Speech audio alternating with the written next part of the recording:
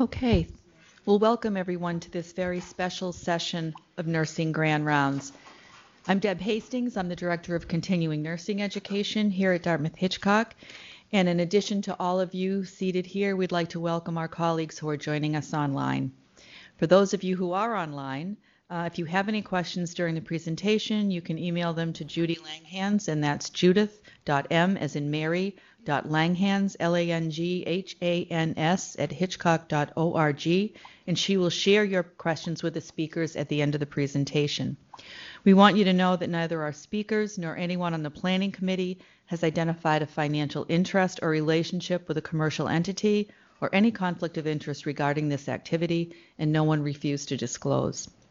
Today's presentation is entitled The Voices of Organ Donation and Transplantation, Perspectives from a Donor, Family, and Recipients. The presentation will focus on the importance of organ and tissue donation. At the conclusion of this learning activity, you should be able to apply this new knowledge and data to your practice by engaging in greater collaboration between the New England Donor Services and Dartmouth-Hitchcock. I would now like to introduce the facilitator of this learning activity, Karen Lord. Karen is an advanced practice donation specialist at the New England Organ Bank. She holds a master's degree in nursing from the University of New Hampshire. Karen has worked for the New England Organ Bank for many years and is truly passionate about this work. Karen will be introducing our additional presenters today, and please join me in welcoming Karen to the podium.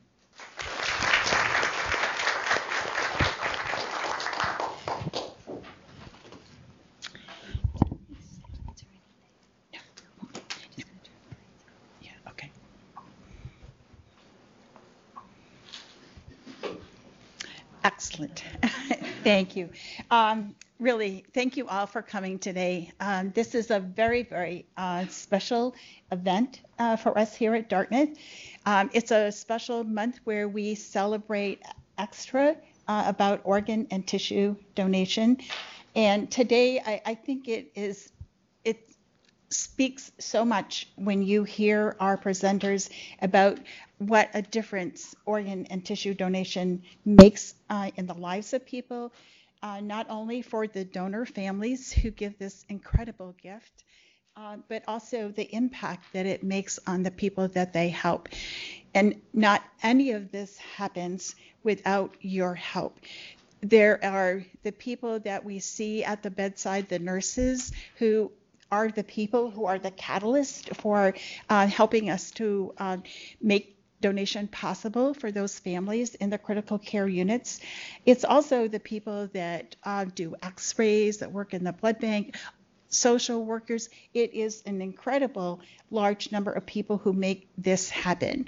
So whatever your job is here at Dartmouth around organ and tissue donation and the other support that you have for families, thank you so much for doing that and for coming today. I would be more than happy at any time to come to any meetings that you have to talk about the process of around donation, but today it really is to hear the voices of those who have been impacted. So I'm going to introduce them and then we'll hear their story.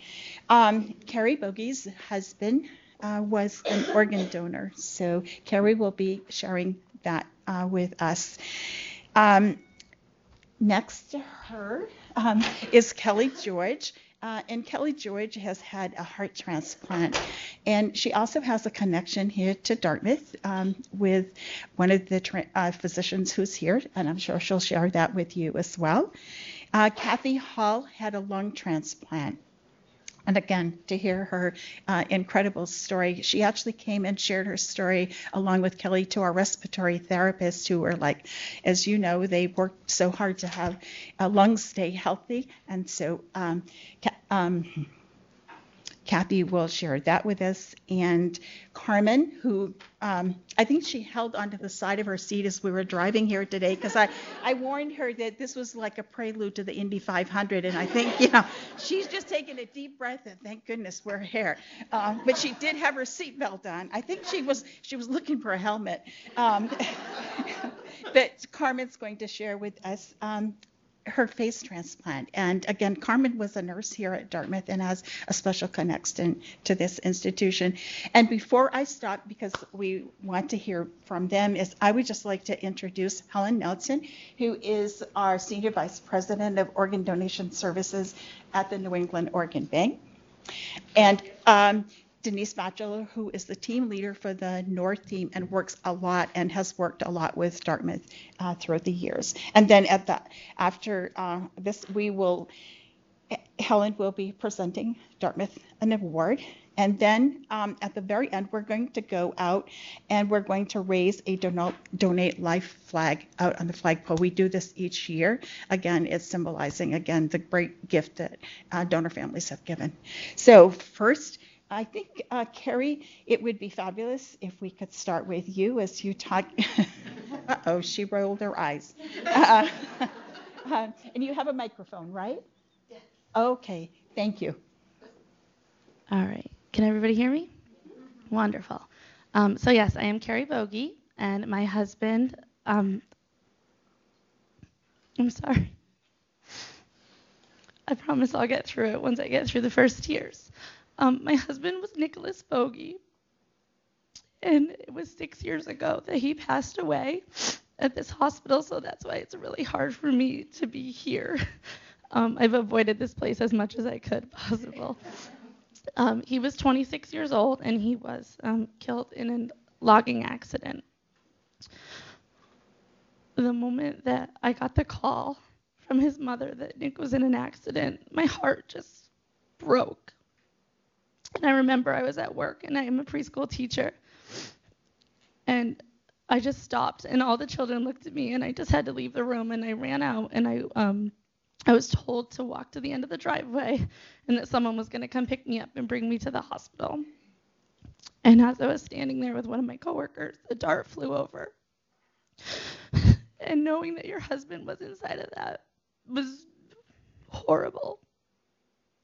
And once we got to the hospital, we were rushed into a room, and we were told that things didn't look good and that there was bleeding and swelling on his brain, and that they immediately brought him into surgery, and they were trying to relieve all the pressure and the swelling and everything. And I just got really hopeful, and I said, it's okay, it's Nick, he's 26, we have a baby boy, he's going to pull through.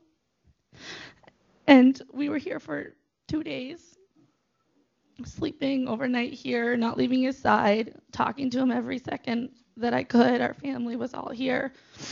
And, we brought our son here just to try to get anything that we could out of Nick.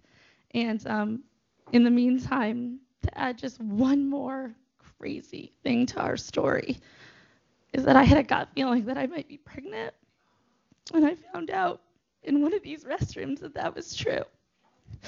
So not only did we have a 15-month-old son, but I was pregnant. And he didn't know. And I went to his bedside, and I begged him to please wake up. And there was no way that I was going to be left with 2 children now. And on March 31st at 4 p.m., I said goodbye to Nick. And it was the hardest thing that I ever did. But here I am, 6 years later, sharing his story. And I've shared his story all over Vermont, all over New England, all the way to California and back. And that's because I chose to donate his organs. And the first moment that they asked me if I wanted to donate Nick's organs, I had all those feelings of, are you kidding me? You're asking me this right now? My husband is dying. I'm a grieving widow. I just found out I'm pregnant. And I was angry, and I was frustrated, and I just walked out of the room. And it wasn't until about probably, an hour later, one of Nick's brothers came up to me, and he said, what do you think Nick would do in this situation? And I immediately said, I know what he would do. He would want us to donate his organs because he was just that amazing of a person that he would help anybody, even if it was a complete stranger. And so we got everyone back into the room, and I said, okay, let's go ahead and let's do this. And I wish I knew the man's name that was there that day because he was amazing. He was honest with me. He was caring. He let me swear as much as I wanted to at him. And he was just amazing. And it's that reason that I chose to donate Nick's organs, because of the people that work. Sorry, it used to be New England Organ Bank, and it's not anymore, but I'm going to say that a lot. That work for them really just helped me make this amazing decision. And I am just so proud that we did this. You know, what I talk a lot about when I go around and share our story is the fact that Nick was not an organ donor. I was not an organ donor. I had never thought about it. I had no connections to organ donation whatsoever. It never crossed my mind, and I just wasn't an organ donor. And so that's something that I share with families. I say, you know, if you know that you want to be an organ donor, please check yes on your license, or, you know, register online. But more importantly, please talk to your family, because at 24 years old, having to make a decision like that you never think you're going to make was extremely, extremely hard. And I guess I just want people to look at me and say, wow, look how well she's doing, and look where I could have gone. I could have gone down a really dark road, and instead I didn't. I got out of that dark place, and I shared his story. Within 2 months, I was here sharing Nick's story. We were chosen to represent what used to be New England Organ Bank in the Rose Parade. Nick's face graced was a fluorograph and was on the float in 2013, and that brought me so much closer to myself and my grief, and handling my grief and going through all of that. And actually, just last week, my daughter, who's now 5, her name's Bryn Nicholas, by the way, she went with me to a hospital, and we had a donate life table. And I sat there at one point, and someone came over to talk to us, and I just started crying, because I couldn't imagine if someone said, hey, guess what? In 6 years, you and Bryn are going to be there, and you're going to be sharing Nick's story. I would have said, you're crazy. I can't imagine doing that. I was always really kind of shy and didn't want to put myself out there. And now I look back, and I just look at all that I've done and that I've accomplished, and I am proud of myself. And I have continued on with my life. I met another man. Oh my God, she's married. Yeah, I'm married again. And everybody, you know, I just put the judgment aside, because I knew that Nick would want me to be happy. I would want him to be happy if he was in my shoes. And I found a man that is just so wonderful and caring, and he comes to all these events with me, and he shares Nick's story to complete strangers. He's gotten people to register to be organ donors. He's accepted our children as his own, and we have a child together now, and we've just made this huge circle. And I just can't stress enough how the organ donation part of this has helped me so much in the grieving process. Last year was the 5th anniversary, and it was a big number. And I looked at my sisters, who are my rocks, and I said, you know what? I'm kind of done celebrating this as Nick's death day. And you know what I want to do? I want to start celebrating it as the life day of all those people that he saved. I want the kids to, okay, this is, yes, the last day that we saw Daddy, that we talked to Daddy. But guess what? He saved 7 people's lives. So instead of, you know, us releasing a balloon, we've released balloons. So the past 2 years, we've released 7 balloons for those lives that he saved. We turned a really dark day into something really exciting and really amazing. And hearing your, you know, teeny tiny kids try to say organ donation is really cute too. So they'll try to share it with people that their daddy was an organ donor or such. But I am really, I'm proud of them. I'm proud of myself and our whole family. It's just a true testament of what one decision can really do to your life in the darkest hours. So thank you.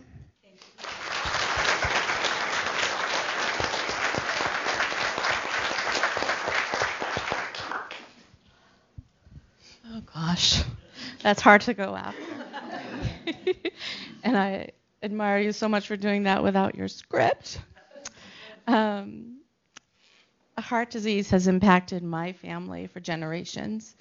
Hypertrophic cardiomyopathy and cardiovascular disease has caused mothers and fathers to outlive their children, and children to grow up without either a mom or a dad. And in my immediate family, I've lost my father, my brother, and my sweet mom to both of these diseases. I was diagnosed with HCM at the age of 12 when the doctors put a name to my mom's heart issues. And looking back, I now realize that I adjusted my activities to compensate for my condition. And I hated hiking or sports because my heart rate would quickly elevate and I would have difficulties. And I really didn't think much of these difficulties because it was normal to me. This is what I saw my mom go through, and it's just something that I've lived with all my life. So I went on with my life, making these adjustments until one evening I fainted while walking in my neighborhood. And that was the start of testing, an EP study, and I received an ICD. And having an ICD, I was always aware of what I was doing and how I felt, my surroundings and how they might affect my ICD. And it was definitely something that took over my thoughts. And though it was scary at times, it was also comforting knowing that I had this device that should my heart go into irregular rhythms, that it was there to save me. That happened twice, and my ICD did fire, and likely saving my life.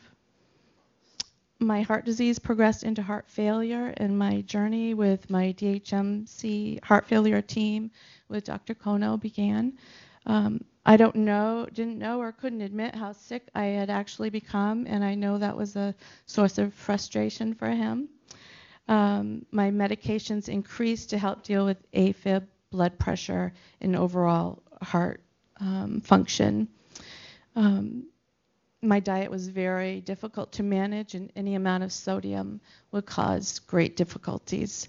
I experienced shortness of breath, dizziness, and exercise intolerance. And there were nights when I slept sitting in a sitting position to help deal with the fluid in my lungs. My lips and fingernails would at times turn blue. My hands and feet were always cold, and I just felt old. And to me, heart failure was depressing, frightening, and lonely. And while I might have looked healthy enough on the outside, on the inside I was screaming for enough oxygen to take that next breath. 9 years after that fainting spell and after 2 ICDs, Dr. Kono sat me and my husband down and told us that within a year, maybe 2, I would need a heart to survive. That was so difficult to hear, and I'm sure difficult to say, and I was very reluctant to be listed because in my thoughts, for me to survive, it meant that a family would have lost a loved one. And moreover, how could I tell my son, who was then 18, with the same heart condition, that that's what was happening with me? After a year of testing at both DHMC and Tufts Medical Center and an EF of about 12%, I agreed to be on the heart transplant list. And now some people wait years for an organ, and some die waiting. There just are not enough organs to meet the need. And I was just the lucky one that after 5 weeks, I received the gift of my borrowed heart. And 2 weeks of recovery at Tufts brought me home to my family and celebrating the holidays. And while I have rejoiced in my continued life, I've also mourned the greatest loss that my donor family has had to endure. And my donor is with me with every activity I do, with every birthday, anniversary, and holiday that I celebrate. And I live a different life now. My recovery has been a miracle, really. I'm able to enjoy every day.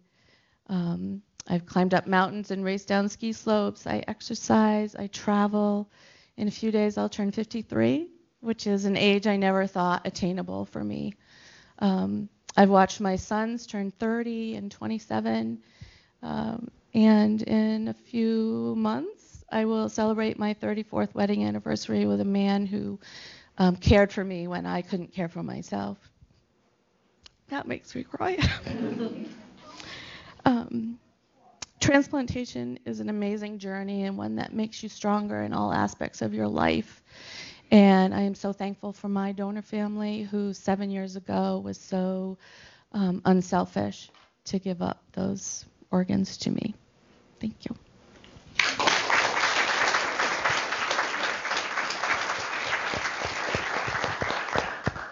Before Mary starts, I want to say I called her Kathy, and I apologize. I don't know if my sister's with me today or not. She's Kathy, but it came into my head, so I apologize. Mary, Kathy, but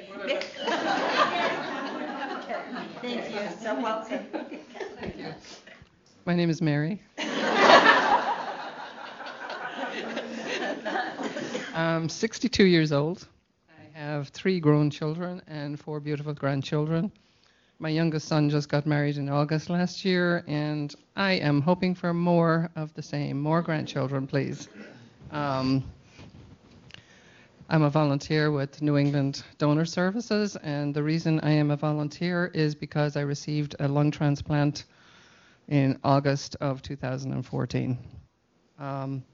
In that same month, a beautiful young girl, 20 years old, the pride of her parents, an exceptional beauty, and from what her mother tells me, a beautiful person inside, always giving. She used to say that she had 2 hands, one for herself and one for giving to others.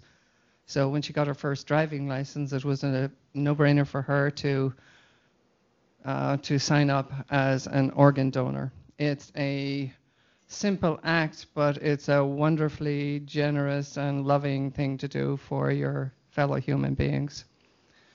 Caitlin was run over by a car on August 20th. At that time, I had, the previous June, I had qualified for organ transplant at Brigham and Women's Hospital. I had gone through 6 months of, the extensive medical testing, and I always joke that I managed to fool them on the psychiatric evaluation. And a little bit on my enthusiasm for the transplant, because to tell you the truth, at that time I was not loving life. My husband at the time had multiple myeloma. I needed an oxygen tank to get from A to B. I had to sit in a handy, the handicap things when you go shopping. And I felt like I was 90 years old. I was not enjoying life. And the reason I really went ahead and did it is because my family wanted me to very badly. They had lost their father to cancer at the age of 54. And I really didn't want to, even though they were grown, I just didn't want them to have to go through that grief. I wanted to be there for my mother. And I went ahead with the transplant. It was no picnic, and but it was a very successful transplant. Caitlin's lung blew up the first time. That's what they say.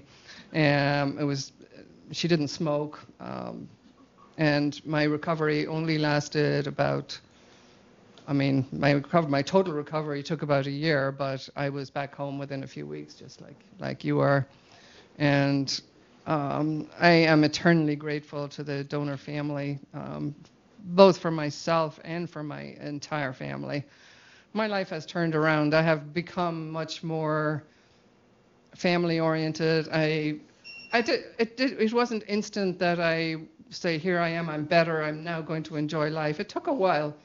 It took a while to get that joy of life back, and that ability to just go out and be myself and enjoy life. This year alone, I spent 2 months in Ireland with my mother. I spent 6 weeks with my grandchildren. My youngest grandchild, Libby, was born after the transplant, so without that transplant, I never would have known that child. And now she puts her arms around me and says, Grandma, I love you, and it's just wonderful. I encourage everybody I meet to become an organ donor. I share my story. I have a picture of Caitlin that I take around with me. Her mother takes comfort a lot in the fact that her daughter saved 4 lives. The night that I had my transplant, another lady I got the left side and she got the right side, and I believe there was a heart transplant and a kidney transplant also.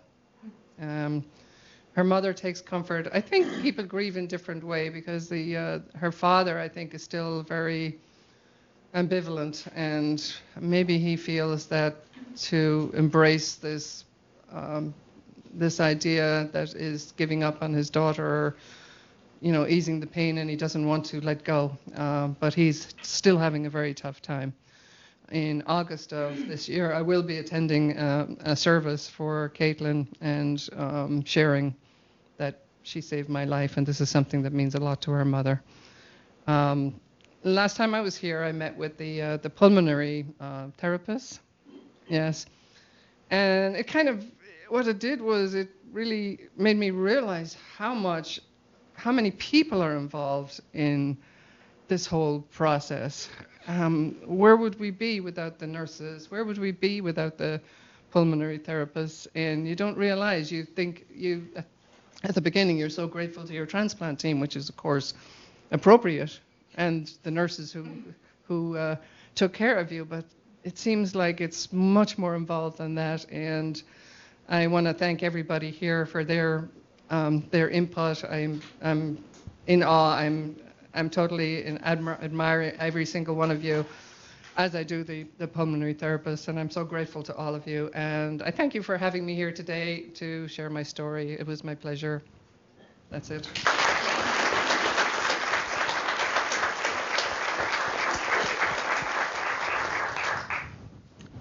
And I'm Carmen. And I think most of you know who I am. I'm local. I am the woman that had a full face transplant on Valentine's Day 2013. I was originally attacked in my Thetford home in 2007, and I was doused with lye and on the 80% Dern, which of course I was severely disfigured, and my scarring in my face and neck were to the point where my neck scars were intolerable. So 4 years after my attack, my doctor, which was Dr. Tomahawk, he was doing full face transplants. He had me in mind from 2009 to 2011, but he didn't say anything to me. And at the time, my eyesight, I was completely blind the first 2 years. I'd gotten some eyesight back, but I didn't watch or listen to any of the news. So I wasn't really aware that that was even an option. So he presented, he asked me if I was interested. And at the time, I was very interested because I had synthetic corneas in both my eyes, and I didn't have eyelids. And my corneas, one had already dried out, and I needed it replaced. So it was really hard to keep them healthy without eyelids. And I only had half a lid on the dot on the right, and I had some big issues going on. And I had these severe scars in my neck that I just couldn't get rid of the pain. My heaviest dose of oxycodone, which all you can appreciate, at one time was 480 milligrams a day, and I was in pain. My tolerance for narcotics was so high that they didn't even really help anymore, that I had to take them so I didn't go through withdrawals. So I was really in a hard spot for quite a while, and I went through the testing, and he thought he could find me a match. I had already had 50-something surgeries prior to my face transplant, so I was a very high sensitive person to be able to match somebody. So I got put on the list in December 2011, and I waited 14 months for a match. And they found me a match. It wasn't complete. So I was going to be the first person in the world to have a face transplant without a complete match. And they felt strongly that they could deal with it, and I trusted them 100%. And I was a foreigner nurse, so I knew what the consequences were, that I really needed it. I needed it. My daily quality of my life was spiraling down. and I knew that I could not live any length of time on those kind of narcotics. So that was my main motivation. So I did receive a face transplant on Valentine's Day, which was a very big day in my mind because it was Valentine's Day. It was the day of love, the day of gifts. And I thought, no matter what, this is going to work out. And so about 3 or 4 weeks later, after we went public, I ended up in a very high grade 3, almost grade 4 rejection. And I was the only one in the world with a face transplant to pretty much fully reject. And Dr. Tomahawk came in and sat by my dad one morning, and he wasn't with all the residents. This is at Brigham and Women's. And I sat up, and he said, I think we're going to have to take you back to surgery and renew your transplant. We can't find anything that's helping. They tried everything. So I cried, and I said, you need to find something. At the time, I was 44. I said, I'm 44 years old. I'd already lived 3 lifetimes, and I'm not going back. So you need to find something, because I won't survive, because I don't want to. So he said, okay. And sure enough, they found an off-use chemotherapy drug called Campath. And even though that came with a 2 to 10% risk of death, they gave me just a small dose of it. And that's what worked. And so I have done extremely well. I've had rejection episodes on occasion, but now over 4 years later, I'm doing very well. And the blessing, one of the very many blessings that came through my face transplant was that I did wean off narcotics. It was a different kind of hell, that I did that in April of 2014, a little more than a year later. And I was blessed to have met my donor's daughter, and her name is Narinda. And we have gone across the country speaking at one time in 2014 and 15. And we are close, and I get to have a relationship with her, and it means so much to her. She easily donated her mother's face to me. Her mother, Cheryl Donnelly Ryder, was 56 years old at the time. She had high blood pressure. She had a major stroke, and she was not only was she an organ donor, she was also a tissue donor. So when they approached Narinda, she knew it was what her mother would want to do. And so this has made such a big difference in my life to have that connection with her. And I know even now, she sees her mother. She sees her mother's face. She sees her mother in me, and that gives her a lot of comfort. And I am grateful on a daily level. She gave me. I have pictures of her in Narinda, of my donor in Narinda. I have Cheryl's scarf, and I tie it up on one of my doorknobs in my apartment. So every time I walk by, I see that. I appreciate her so much. And yes, even though it's been more than 4 years, I've accepted her face as my own. But, I don't know if there's a time I look in the mirror today and not think of her. So, and I appreciate that gift so much, because it is what has given me the ability to stay here. And I appreciate all of you that are part of this great big team and has a very difficult job at times to approach people and wait for people to come to the conclusion if they choose to donate organs. And even faces, and faces aren't necessarily a necessity for life. It was for me. I wasn't going to live without a dramatic change, and I knew that. So for me, it didn't save my life immediately. It saved my life over the long term, because I wasn't going to survive. So to me, it was as valuable, as important as any other organ.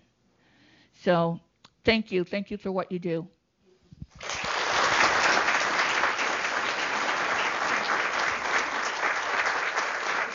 Again, I think none of us would be able to say this as well as all of you. You truly are the voices. So thank you. And next, after all these 10 years or 18 years of doing this job, I'm never less than amazed and honored at what all of these people do and what you do. So I would like to see if, would it be okay if people asked you some questions? Do you mind? Okay. Are there anybody here that would like to ask a question?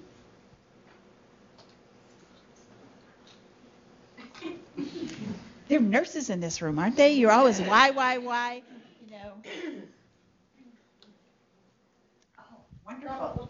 No, my question is not for the particular participants, which thank you so much for coming, but as a nurse, we've all probably made the call to the organ donation bank asking, and going through the questions for our person who's just deceased, is he or she an appropriate donor? And I don't know if this is appropriate for you to now tell us about the age, even though we might have a 94-year-old, and are there certain contraindications that...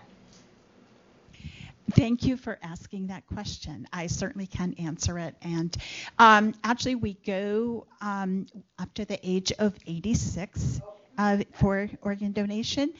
And as some people, sometimes we meet them and we're talking about it, they say, well, maybe they've been exposed to hepatitis C or HIV, and those are no longer contraindications because, as we know, there are treatments, and so those are opportunity for people to donate. So up to the age of 86, when I started this, it was up to the age of 80. So we are, every day is a new frontier on the transplant side, so more opportunities for people. So thank you for asking that question. Yeah. Anybody else? Can you talk about the change in your name? Yes, we are now, you'll hear us referred to as New England Donor Services. And that's because we've had a great opportunity to become affiliated with another organ procurement organization, Life Choice, which is part in Connecticut and Bay State. And so together, always it's been, we work together for the opportunity for people to be transplanted under the same rules and regulations, but we've operated as different institutions, so to speak. Now we are not the same, but we're affiliated. If you think of Boston, for example, we hear about partners, and partners is like Mass General and the Brigham. They're different institutions, but they are under one umbrella. So it's a great opportunity, and for more people to be transplanted and for us to work together. As a Dartmouth Hitchcock, you have many affiliates, I think, different hospitals. It's kind of that. So next, yeah, sure. Mary, what exactly do you do as a volunteer at the organ service? Well, the nice thing about volunteering for the New England Donor Services is that you it's not a commitment for you don't feel like you have to be at every event. They announce that, I got an email saying this event was happening. Are you available? And I said yes, I am. And when I got a call about the therapist speaking, I was happy to do that. And there was one other event that I haven't been a volunteer for very long, but there was a fundraising event. It was awesome. There were something like 1,000 motorcycles. Ride for Life. The Ride for Life, yeah, all these, and it was raining, and I think 1,000 people had shown up, and we didn't think anyone hardly would show up. But 600 motorcycles, and they looked really awesome, and it was kind of a great thing. I volunteered at that event, but I just wait for opportunities, and I think the next thing I will do is set up the things we do are things like set up an information booth at local fairs, that type of thing, and I haven't done that yet, but I plan on it. And it means that I can do my traveling. Obviously, I have a I've suddenly become very popular with my family. They all want me to visit, and so I can come and go as I please and still say. And there's so many volunteers. There's always people available for all the events. It's a wonderful thing to do. And the other thing is that after a lung transplant, you're kind of scared to commit to anything. It's like if I make a decision too soon, if I get a job that's like a big commitment, or I volunteer to look after an older person, suddenly they become dependent on me. I'm just afraid this isn't going to be right for me, so I needed to give myself a little time. So this was ideal. And the mother of the donor, in one of her letters to me, kind of expressed that she would like me to give back, which I've always done anyway, and join not join that, but get people to volunteer. To donate life. Can I answer that as well? Yeah, I know you do a lot because you kind of live in sort of the neighborhood that I do, and I see your name in the newspaper a lot. So the first few years after Nick passed, I wasn't working, and this is what I did. So one of the big things that I did was I was considered, I won't say I am now, a DMV ambassador. And so I actually did a whole series because before 2012, I believe, or 13, I can't remember now, when you checked yes in Vermont that you wanted to be an organ donor on your license, it actually went nowhere. So now there's actually a database. So when people check yes, there's an online database that records that. So we were just kind of pushing that.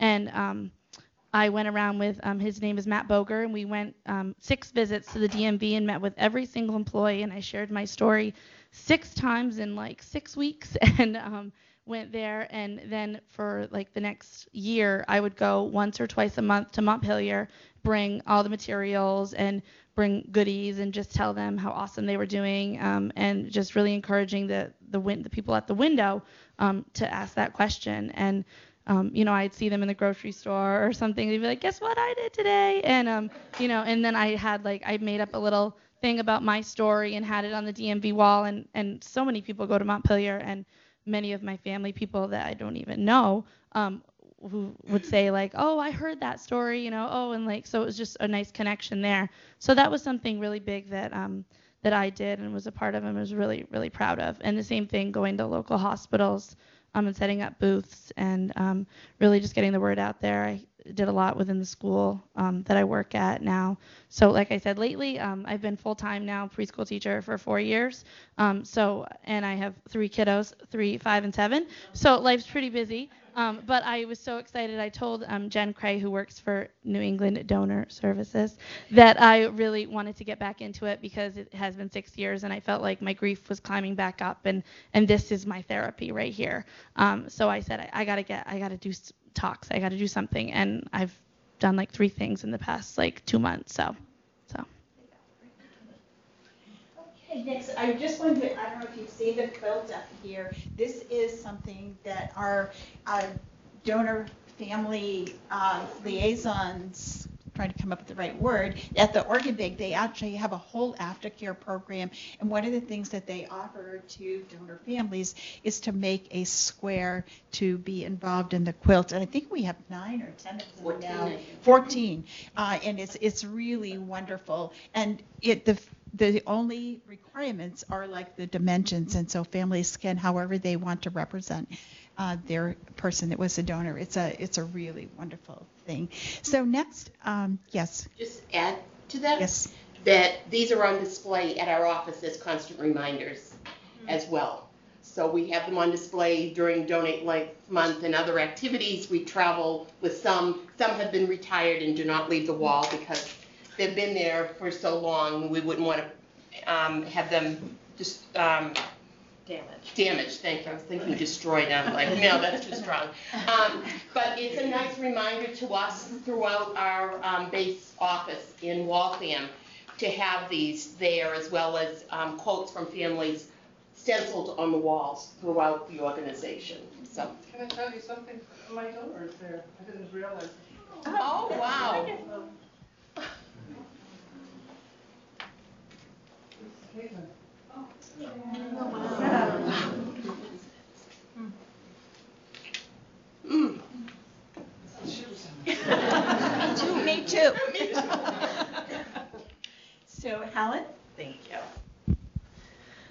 I just want to thank these 4 very courageous women. I think one of the things that resonated with me and what I will obviously take away from their stories is, they obviously very much appreciate life and had to get to that one of the darkest days of their life to appreciate that. And really, us hearing that story should be a gift. It's a gift to us. And that's why I have that sign behind my desk. Yesterday's the past, tomorrow's the future, but today's a gift. So thank you. I have the great pleasure of presenting all of you with an award, and it's basically the Workplace Partnership Award that's given by the Department of Health and Human Services, and it's really around a campaign that encourages workplace partners to share the need for organ and tissue donation, and Dartmouth participated last year in the Let Life Bloom campaign.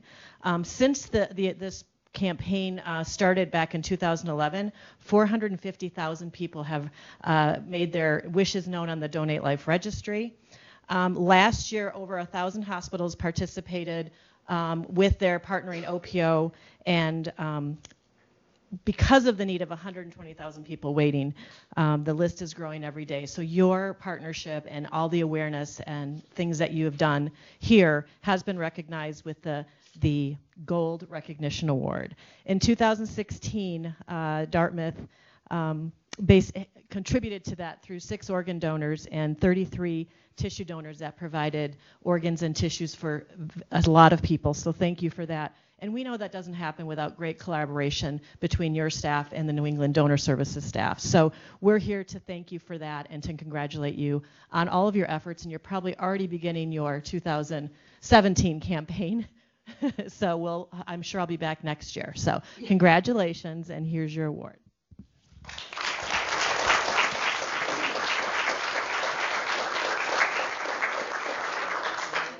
Is there anyone here that would like to grab it? Nursing yes. Perfect. Karen and Bev Poljacek, we just wanted as the leaders, and we know even every nurse at the bedside's a leader, but so good to see you. Again, grateful for all of your work. Yes. Oh, sorry. No.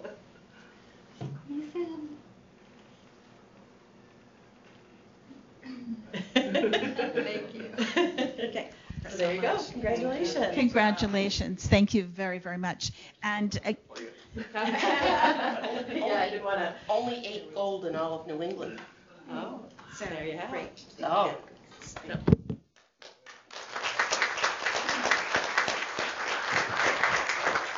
And again, would like to thank everyone as Kelly, Carrie, Mary, and Carmen for sharing their voices and stories with us today, and for you attending. So thank you, and I hope you'll come out and be part of the flag raising with us.